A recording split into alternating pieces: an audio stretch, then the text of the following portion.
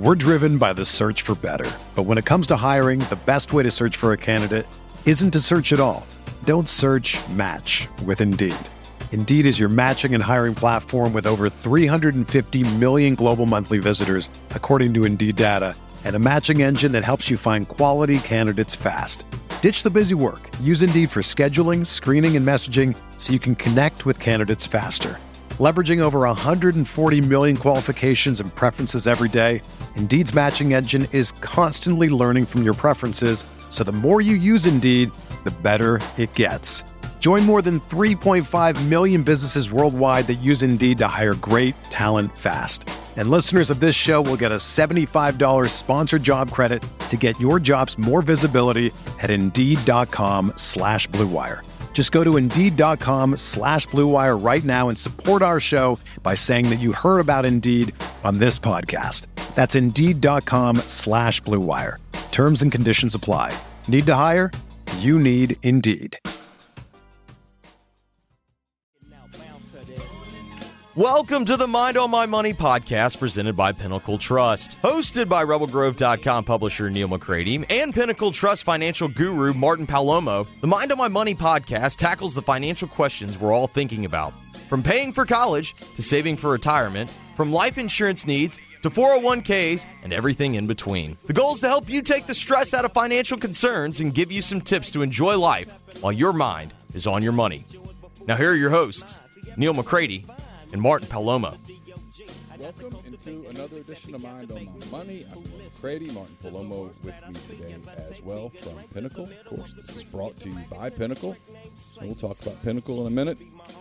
Now is a time when people are absolutely keeping an eye on their 401ks, their bottom line. They're looking at their bank accounts. They're thinking about retirements and how you're going to be able to afford it and what all that is happening in the world. How is that going to impact you? So we'll talk to Martin about those things. I always believe, Martin, that we should timestamp. I never did this before the pandemic, but now the pandemic is an endemic and we're in war times.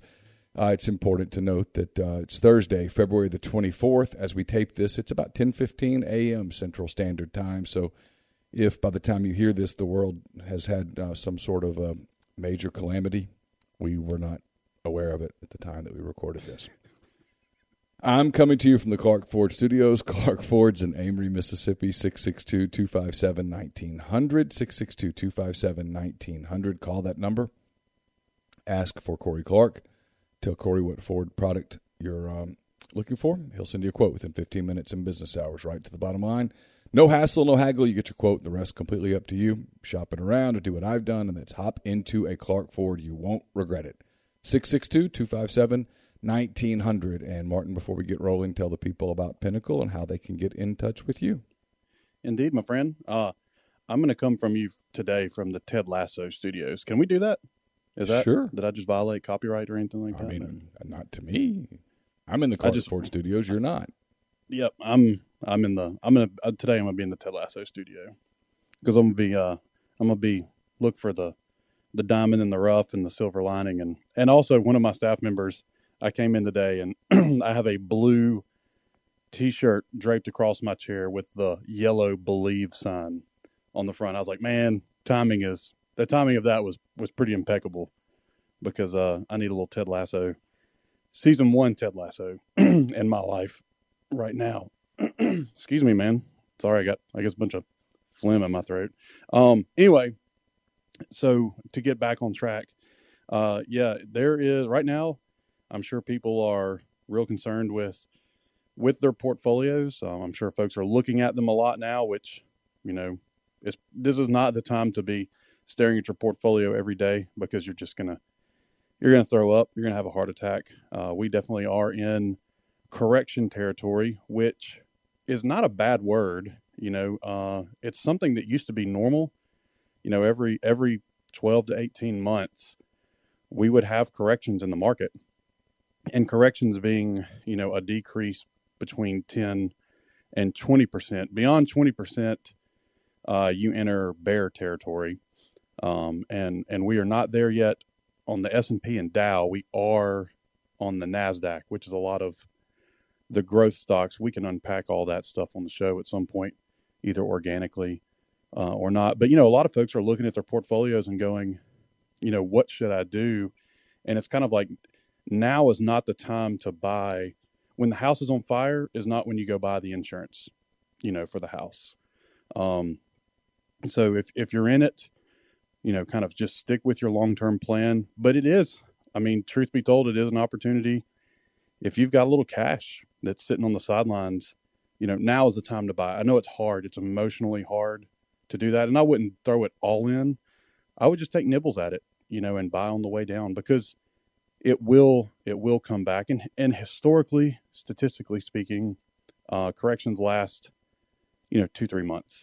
And then we move out of them. I realize we have a little bit of a small little conflict, going on in Eastern Europe, that's causing a little more fear and a little bit of pandemonium. But historically also, international conflicts don't really have a massive impact in U.S. markets. And I'm not being flippant. It's just math and statistics and facts. But anyway, so if any of that describes you and you're ready to puke, because I know a lot of people are ready to puke, give us a call, 601-957-0323. We'll get you a garbage can that you can go ahead and puke into, and then help you, devise a plan and make sure that you don't make emotional decisions with retirement funds. You can catch us through email too at info@mypinnwealth.com. All right. There's no way to get into some of the topics today without acknowledging that things are happening in the world, as you mentioned. Things are happening. And so I think we'll start with the big story. Well, the big story, obviously, if you go to any publication, is Russia's strike against Ukraine, or series of strikes. The big headline in the Wall Street Journal today is Russian airstrikes hit dozens of Ukrainian cities. NATO chief calls Putin's military operation a brutal act of war. You've got that. You've got a Turkish-owned ship hit by a bomb off the coast of Odessa. Bank stocks drop sharply. French energy boss sees no easy way to replace Russian gas. Energy stocks hold up better than broader market.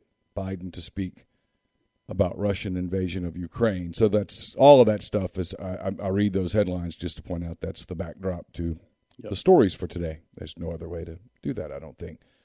I'll start with this. We're a money show. People, whether they should or shouldn't, and I agree with you, Martin, that we should not watch the markets every day and panic, but people do. It's hard not to. Hard not to. I do. Much as I tell myself I'm not going to, I do look at the markets almost every day. And today, when you pull up the markets, everything is red. Very red. Well, it's kind of crazy. Let's just talk about the volatility real quick, and we'll timestamp it again. So it is 10, literally 10:20. Mm-hmm. The NASDAQ started off down 3.5% today, and I just saw it flash across my screen that it just turned positive, up 0.2% from the open. So, dude, you want to talk about volatility? That's it. You're down 3.5 at the open, and you've made 4%, back since the open. There's a lot of emotion, a lot of uncertainty, and a lot of people making decisions. And I get it. A lot of folks say, I just can't do this, and I'm going to exit the roller coaster. And that's how we have so much volatility. Anyway, sorry I interrupted you. It's okay. But I thought it was worthy, because you were right. This morning when the markets opened, it was bloody. Blood in the streets, and then now the NASDAQ is turned around a 4% loss. All right, so this is a story. The headline is Russian attack on Ukraine roils markets. Invasion sends stocks lower and oil rises to $100 a barrel. Dow Industrials fall more than 600 points. This is a story by Anna Hertenstein, Caitlin Ostroff, and Quentin Webb of the Wall Street Journal. That's where this is coming from. Yeah, congratulations to all of you. Welcome. This is what we do is I'll read a few paragraphs, and you can tell me what it means to you. Investors pushed down stocks and lifted the prices of oil, gold, and government bonds after Russian missiles and airstrikes hit Ukraine's capital, Kyiv, and more than a dozen other cities across the country. The Dow Jones Industrial Average fell about 630 points, or 1.9% on course to close in correction territory. The S&P 500 dropped 1.3%. It reached correction territory earlier in the week. Yep. The NASDAQ Composite, which was recently off 0.8%, was earlier on pace to close in bear territory.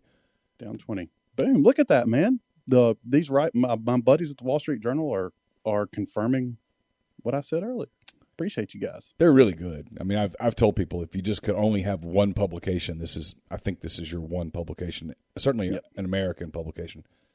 The CBOE volatility index rose to the highest level in more than 15 months. The Russian attack, which was swiftly condemned by President Biden, heightens the pressure on a global economy already reeling from snarled supply chains and some of the highest inflation in years, with Europe likely to bear the brunt of the economic impact. Investors are worried that a war between Russia and Ukraine could threaten returns on their investments. This is what appeared unbelievable to most investors, and this is actually happening, said Slava Smolyanov, Moscow-based chief strategist at BCS Global Markets. It's a complete change of everything. We're in a different world now. Let me pause you real quick. So I just make sure, because I may have misheard what you're saying. So this is a person in Russia talking about their markets, correct? Or are we saying U.S.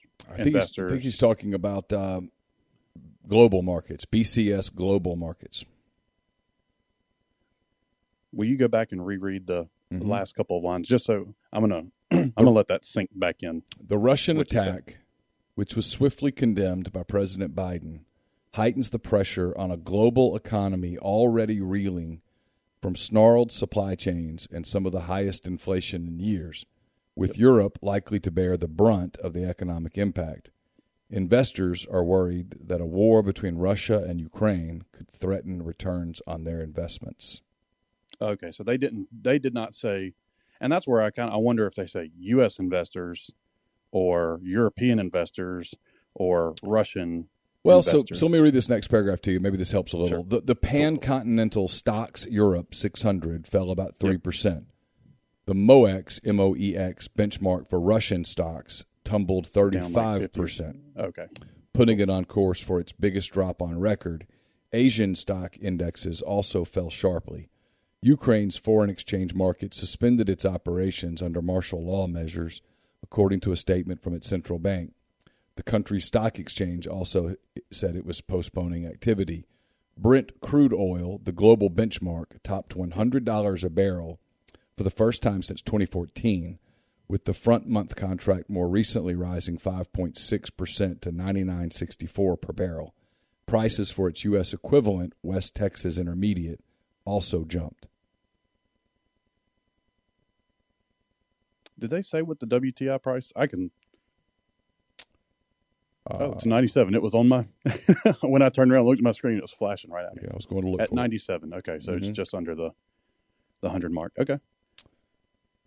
The last paragraph here. Natural gas futures in Europe surged 40%, and benchmark prices for aluminum and nickel, two metals of which Russia is a major producer, rose to their highest levels in about a decade. Wheat and corn futures advanced to multi-year highs, since both Russia and Ukraine are major grain producers. So the bottom line is this is going to impact the entire world. What does it mean, in your opinion, short term here in the States? Well, so the natural gas increase by 40% makes one total sense. And I think we even briefly touched this last week because Gazprom, which is one of the largest natural gas companies in Europe, Eastern Europe, their huge pipeline runs through Ukraine. And back in like 2015-ish was when Russia said, "Hey, we're going to cut the flow of gas off, through Ukraine, which essentially goes into Western Europe, and they're going to cut off the heating oil or the flow of heating oil for Europe." And I mean, I totally understand how natural gas prices would skyrocket like that. The thing that and I don't think we can talk about this without getting a little into politics. Now, we don't have to get into, the he said, she said of politics, but there's no way to talk about it without getting a little political, because like the jump in oil prices, there's, I won't say simple, but there's an alternative solution for that, which is domestic production, that we just ramp up significantly. And we have the means and ability to do it, but there's the wrong party is in office for that to be a popular idea, I guess, is how I'll dance around saying that. So if we see prices at the pump, rise significantly, that wasn't necessary. Martin, there are people talking about $7 a gallon. And look, that's hyperbolic. But it's already in parts of the country over $5 a gallon. If where we live, prices of gas get to be $5 plus a gallon at the pump, it will be a crisis. Yeah. And when you have a president, and this is me being political, when you have a president who walked in and on day one stopped the pipeline thing, walked in day one, and every step of this is not about Trump. Although Trump, for all of Trump's foibles and all of his flaws, Trump did do a lot to make America more energy independent. He did. That's correct. You cannot take that away from him. You can hate him. You can hate his Twitter. I do. You can hate a lot of things about Donald Trump, but you can't take that away from him. He did do that. So if the prices are $5 a gallon at the pump, no matter how much Jen Psaki says, well, we just must sacrifice. No, this is a problem. And for a lot of people, this is to me, it's one of my problems with and when I say Democrats, I don't mean everybody who votes Democrat. I mean the hardcore Northeastern liberal who lives in that bubble. They have no idea what the real world is like in the country. And if you get to $5, $5.50, God forbid, $6 a gallon, a lot of people won't be able to afford to go to work. Well, and not only that, Neil, but then you think about what does $5 a gallon gas mean for all of the stuff that you need to buy, like groceries. It's going to double in price. It's going to double in price, or more.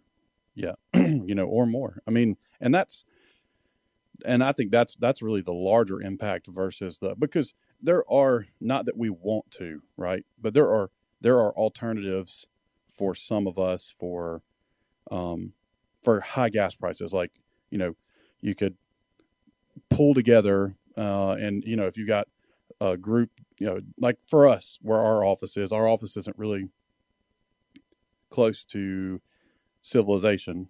We're out by the reservoir, by the water. There's on my way to work, I could probably pick up 3 people. It would be a little bit of deviations, and we could split gas. So I'm saying, like, there's some alternatives for that. Not, people may not like it, but worst case scenario, if we get into the, shit hits the fan situation, that's an alternative. But I'm not going to go split strawberries and bread and eggs, with another family. Like, I need what I need for my family to survive, and I can't mitigate that cost. So I think that's where a lot of the harm will absolutely come into, it becomes a needs. Yes, not to interrupt you, it becomes, no, you're good. It becomes a cascading impact. Right. Which goes back to, there's an obvious pumps and filling your car up. And there's an obvious correction here, and this is where politics gets in the way of reality.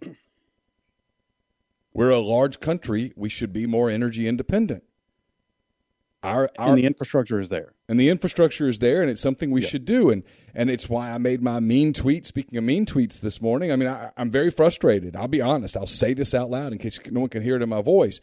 We have this country that is so consumed with political correctness right now, consumed with it, that the decisions that are made, frankly, are idiotic.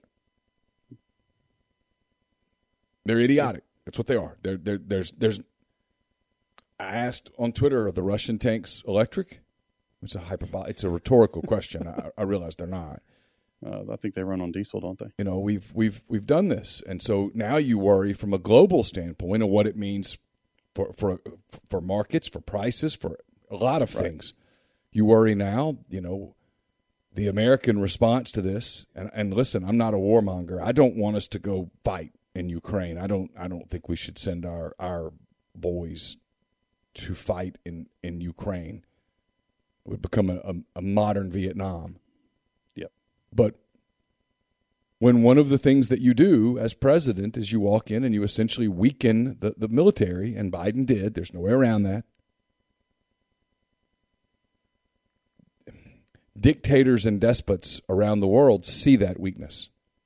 Yeah, licking their chops. And they act. And that's what's happening with, in my opinion, you can feel free to disagree, it's what's happening right now with Putin. And I worry about what happens with Taiwan. Sure. No, I mean, and frankly, China's a bigger. And we've had the China-Taiwan conversation on on this show, several months back. And China's, to me, is a much bigger concern than Russia. At the end of the day, Russia has a lot of things working against it that make it less of a threat than maybe it's made out to be. But China, on the other hand, and I don't mean this from hey, they're going to nuke us. I don't mean that at all. Right. I just mean their ability to control us, their ability to make life miserable in America it exists. Yeah, we are really dependent on them for goods and services. Well, not more goods and services, I guess I should say. It's the one thing I did like about Trump. I did the two things that I liked about Trump, and really, I mean, he did punch China in the mouth. He punched China in the mouth, and I think he was viewed by the international community in one of two ways. Either some of the ones kind of laughed at him, but those people didn't matter, right? I mean, does it really matter what France thinks of us? I mean, really? I mean, in terms of impacting our daily lives, does it really? Right. No, France is. Do we really care what Norway thinks of us? I mean, honestly. But we have to worry about China. Sure. And if China begrudgingly respects you, maybe thinks you're just crazy enough that they have to be scared of you. Like, I was actually going to ask you, when you got finished talking, I was going to ask you, who are you more afraid of, the really smart person or the really crazy person? Well, like if I'm running in my neighborhood, right, and there's a dog that I know is kind of dangerous, but it's fenced in. You kind of avoid him. He's fenced in, but every time I run by, he's snarling, and I keep thinking, boy, I tell you, if that dog ever got out, you're done. He's going to get a piece of my ass. Oh, more than a piece. As opposed to, like, there's a couple of dogs. That lays in the corner. Yeah, there's a couple of dogs that I run by, and they're like labs. One's a golden retriever, and he looks up sometimes, and he'll sometimes go, and I'm like, yeah, okay, cool. See, hey, buddy. I mean, I'm not going to go like punch him in the mouth, obviously, but I'm not scared of him. That other dog now, there are times that I think, you know what? I'm not going to run down that street today. Just in case. I'm just not going to do it because he's scary. Well, that's kind of what Trump was a little bit. Frankly, if I'm being honest, is I think Putin and I think Z and others, I think they kind of looked at him like, I don't really know what he'd do, but he's just scary enough. I want to find out. He's just crazy enough to be scary. That's what bothers me about like the American political discourse is this idea that the president of the country, whether he's a male or a female or Republican or a Democrat or whatever, has to be your friend. You're not inviting the president over for dinner, and if you do, he's not coming. What difference does it make what he tweets? Are you protected? How's your what's the bottom line in your house? Are you protected? Are you safe? Do you have to worry about things? Right. That's how I judge it. But I'm discovering that obviously, clearly, I'm in the minority. Well, dude, I mean, with Trump, there was a lot of things that he did that, I look back on and I'm like, man, I wish we'd have done that different. And one of them, I'll just point blank say it right now: the shutting the economy down. And we talked about it a lot during that time too. On the show, shutting it down, that really was the beginning. That was the catalyst for, where we are today with inflation issues and supply chain issues. Because when you shut the economy down, it's not going to just start. And it was the first time in history we've ever done it. And you can't just restart it, jumpstart it immediately. And then, I don't know, PPP definitely helped a lot of people, through some tough times and keeping folks paid. But then we just kept giving cash when we really should have cut the spigot off for not PPP, but, all this money we were blasting into the economy. Because if you look at, did we talk about M2 supply the last time? I don't recall that. I can't remember if we did or didn't. It's just the amount of money that's in circulation. We did not. Massive spike, during the February-March time frame.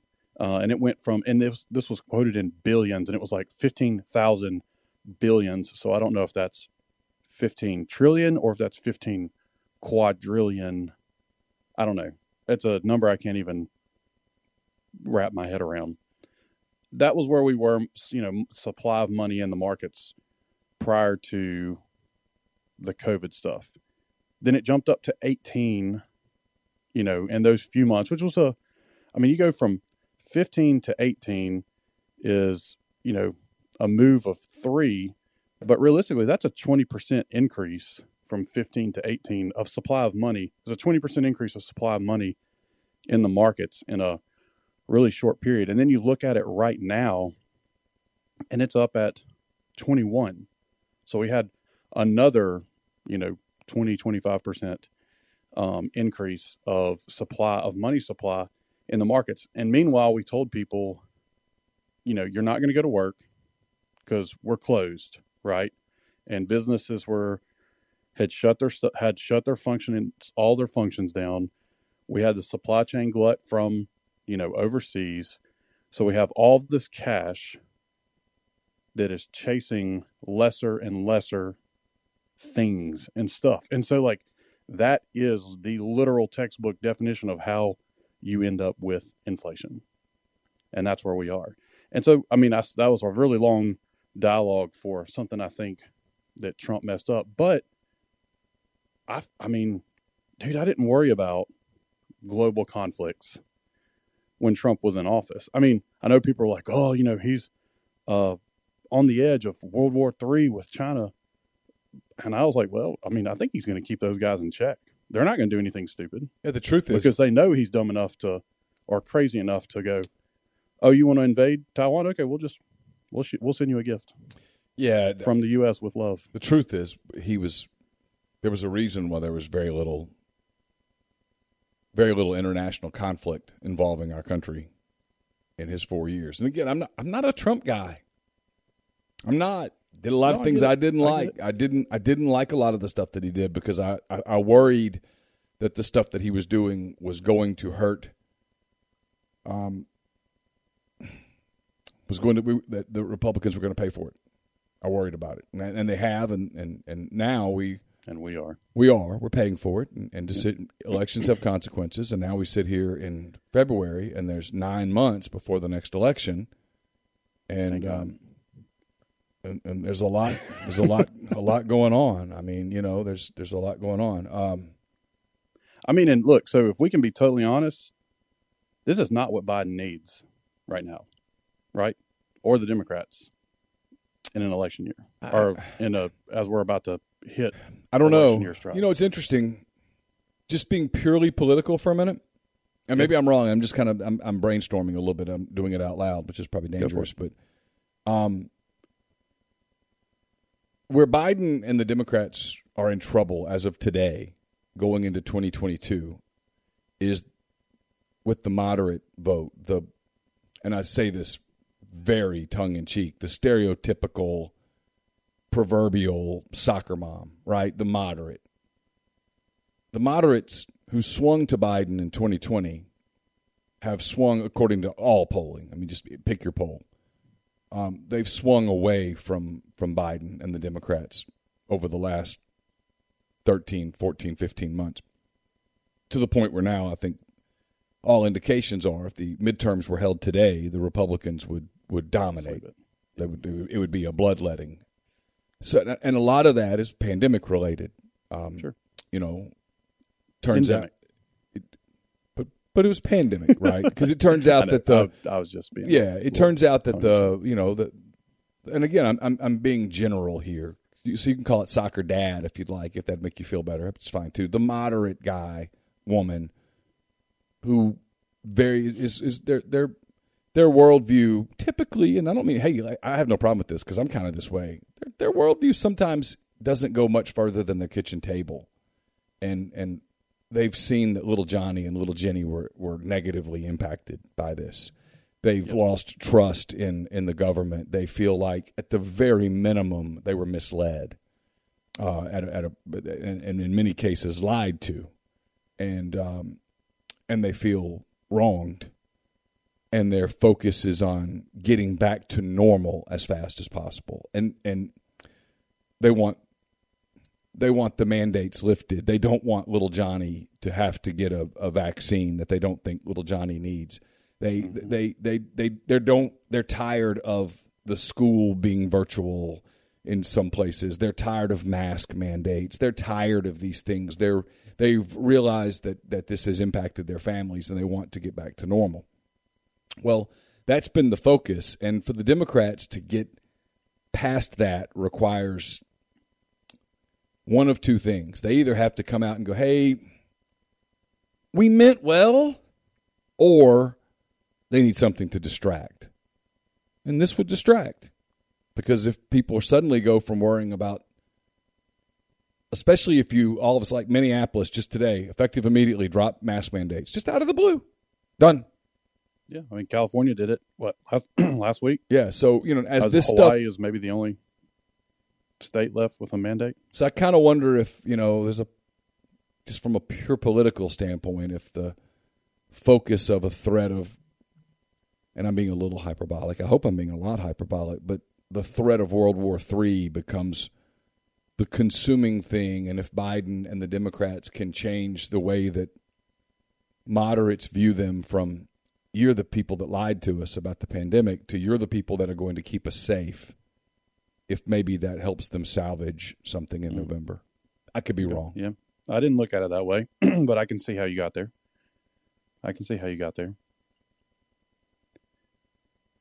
Yeah, because, I mean, I guess, in my head, I would be looking at administration and going, how did we get here? And not to be flippant by any stretch of the imagination, but what is sanctioning Russia going to do? Putin doesn't care. I don't know that it does. And then Putin's had time to prepare for sanctions. Yeah, he has. They have. I mean, he's kind of, I think this has been coming for a while. It's been talked about for a while. All right, so there's a couple of other things that are. Yeah.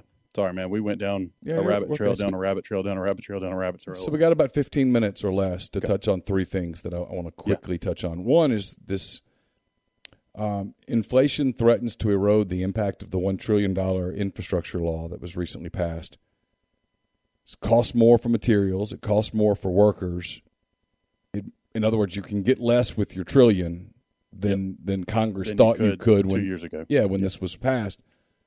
And this is, Andrew Duran of Wall Street Journal. Rising prices, snarled supply chains are poised to blunt the impact of the $1 trillion infrastructure law Congress passed with bipartisan support last year. How many roads, bridges, railways, fiber optic lines, and other types of infrastructure the U.S. can build or fix under the law, a central accomplishment of President Biden's that experts say is a generational investment, will largely hinge on the extent of increases in everything from the cost of diesel fuel to workers' wages. Elevated costs for materials and labor are already pushing contractors to charge more for construction projects, government data shows. Increases that economists and industry officials say could reduce the number of infrastructure projects the new federal money can finance. State and local officials facing higher prices may give priority to easier, less ambitious products, and some worry that a rush of government spending could exacerbate, I can't say a word I've never been able to say, inflation in the industry. Yeah. Sure. So that's one thing that has to frustrate Biden, because I think in a scenario where he runs for re-election, that was going to be one of his crown achievements. Yep.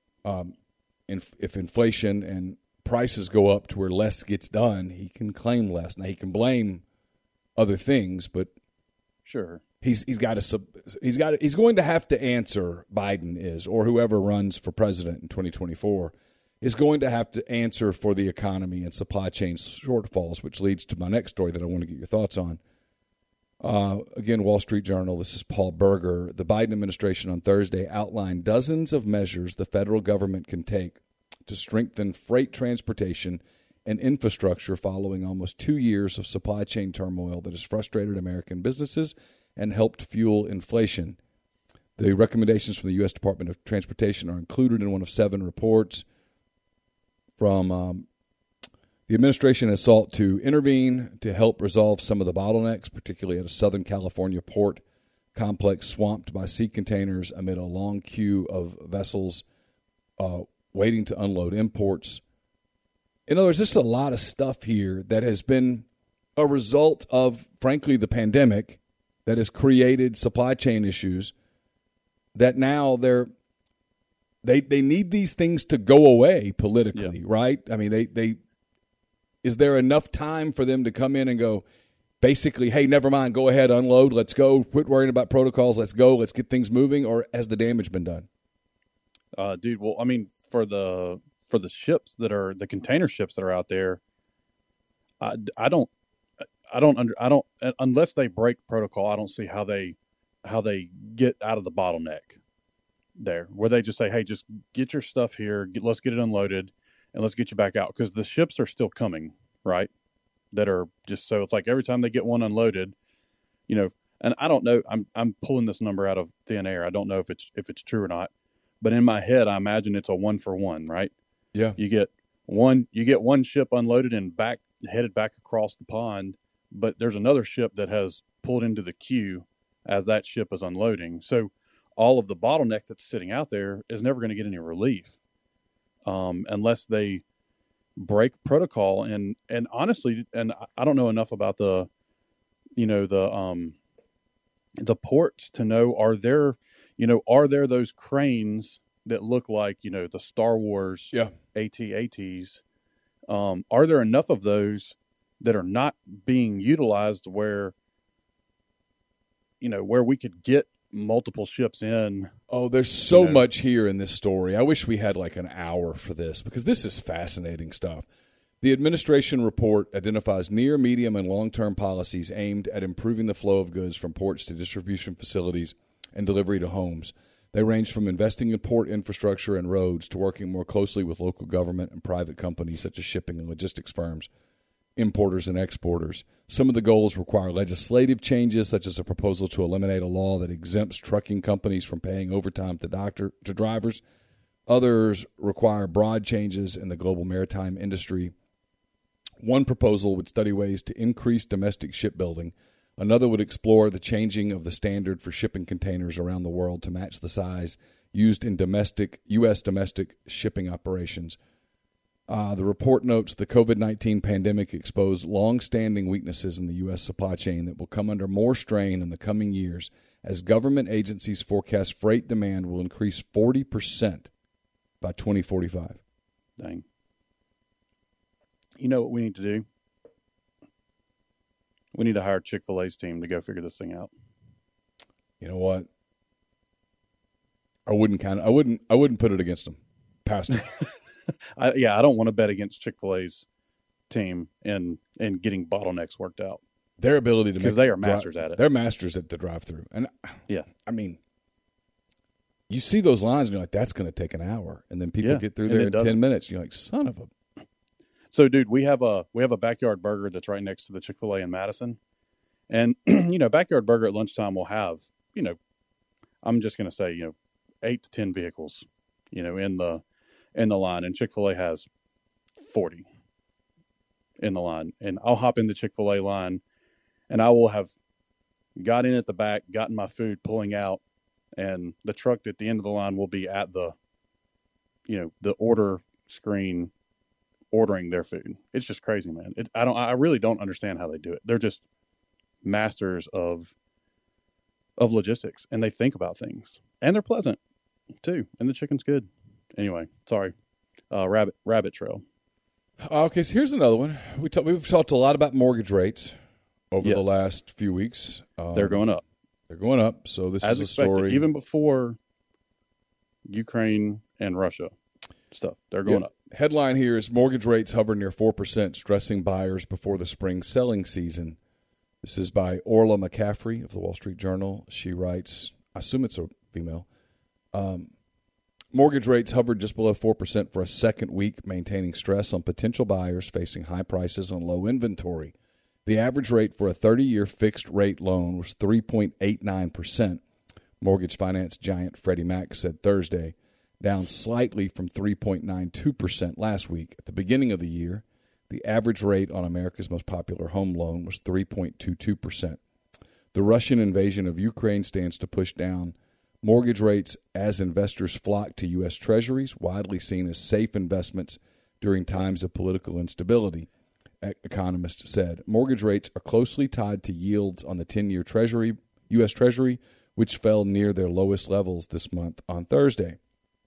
The retreat in Treasury yields reverses a 2022 increase driven in part by expectations that the Federal Reserve will begin raising interest rates next month for the first time since 2018, reflecting high inflation and efforts to normalize the economy following earlier waves of pandemic-related stimulus. So you've talked a lot about this.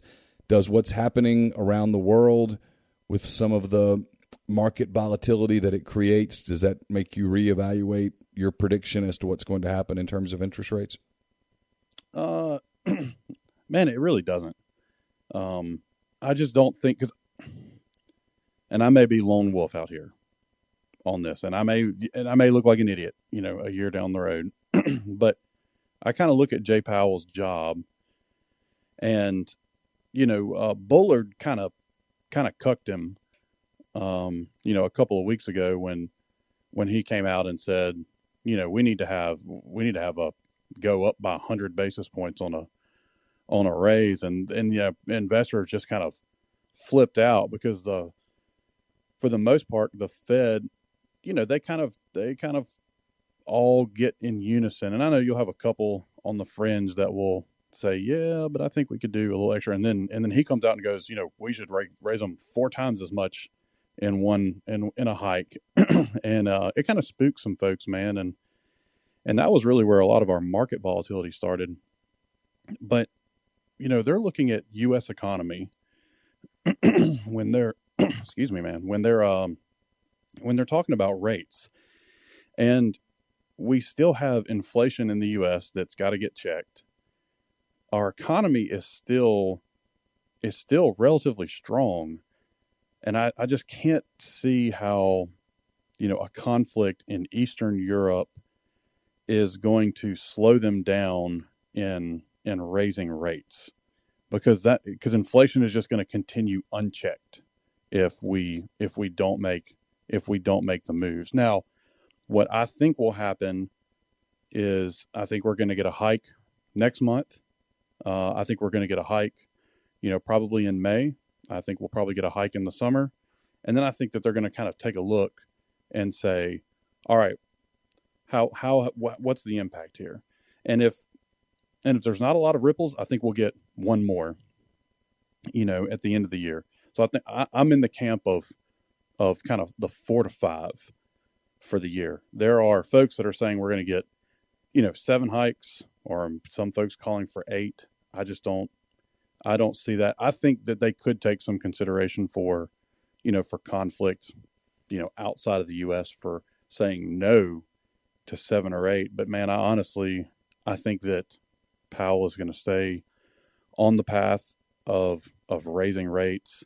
Inflation, because their mandate is, to try to keep inflation, at an average of 2.5%, which from 2008 through, really 2020, they couldn't get inflation up to 2% as much as they tried.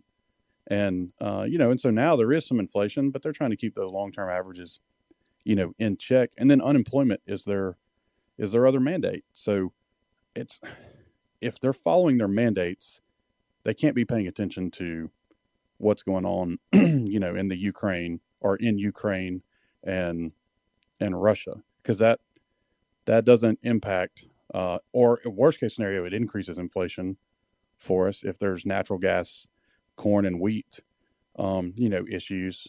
So I don't think it slows them down, but I could be completely wrong. So saying that, I said all that to say, I think mortgage rates are going to continue to go up. The 10-year is going to continue to rise.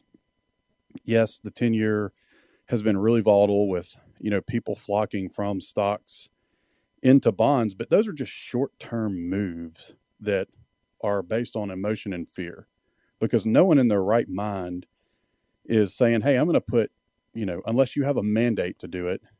Like if a client, if you came to me with cash, Neil, and you said, hey, I'm a bond investor, and I can't stomach volatility, and here's cash, will you invest it for me? I'm going to look at you and go, we got to find an alternative route, because I'm not going to put your money in a 10-year bond when I know the Fed is raising rates. And I know that when the rates go up, the price of your 10-year bond is going to go down. So I am theoretically locking you in and taking liquid money and turning it illiquid to make you hold it for 10 years so that you don't lose money. I just can't in my right mind and conscience do that with a client's money. So, mortgage rates are going to go up, 10 years is going to go up. And, I don't know if mortgage rates will go, as quickly as the short side, but, maybe rates do get up to, mortgage rates get up to, 5%, 4.5%, 5%. And that's significant. It's higher than our lows, but dude, when I got my first mortgage, my rate was 6.5%. And and we're still in a low rate environment relative to history. Relative to history, yes, for sure. Well, hey, we got to go. You're up against your clock. This story's not going. None of these stories are going. It is not going anywhere. No, we're going to be talking about this for weeks. They'll be rolling around. There's a lot to get into with the housing market and stuff. But as we get into the spring, that's even going to become a hotter topic. So we'll get to it starting next week when we join you again for another edition of Mind on My Money. Again, thanks to everyone for making us a part of your week. It's mypinnwealth.com. mypinnwealth.com. If you like the podcast, tell a friend. We'd appreciate it. For Martin Palomo, I'm Neil McCready. Have a great weekend. Talk to you next week. Whether you're a world-class athlete or a podcaster like me, we all understand the importance of mental and physical well-being and proper recovery for top-notch performance. That's why I'm excited that Unified Healing is sponsoring this podcast. Unified Healing is a new and super innovative global network of wellness centers powered by Energy Enhancement System, or EE System. If you haven't heard of the EE System, you'll want to listen up. This technology promotes wellness, deep relaxation, purification, and rejuvenation.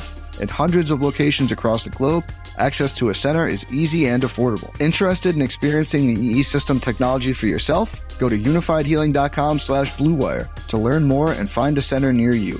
That's unifydhealing.com/bluewire. No material or testimonials on the Unified Healing website are intended to be viewed as medical advice or a substitute for professional medical advice, diagnosis, or treatment. Always seek the advice of your physician or other qualified healthcare provider with any questions you may have regarding a medical condition or treatment and before undertaking a new healthcare regimen, including EE System.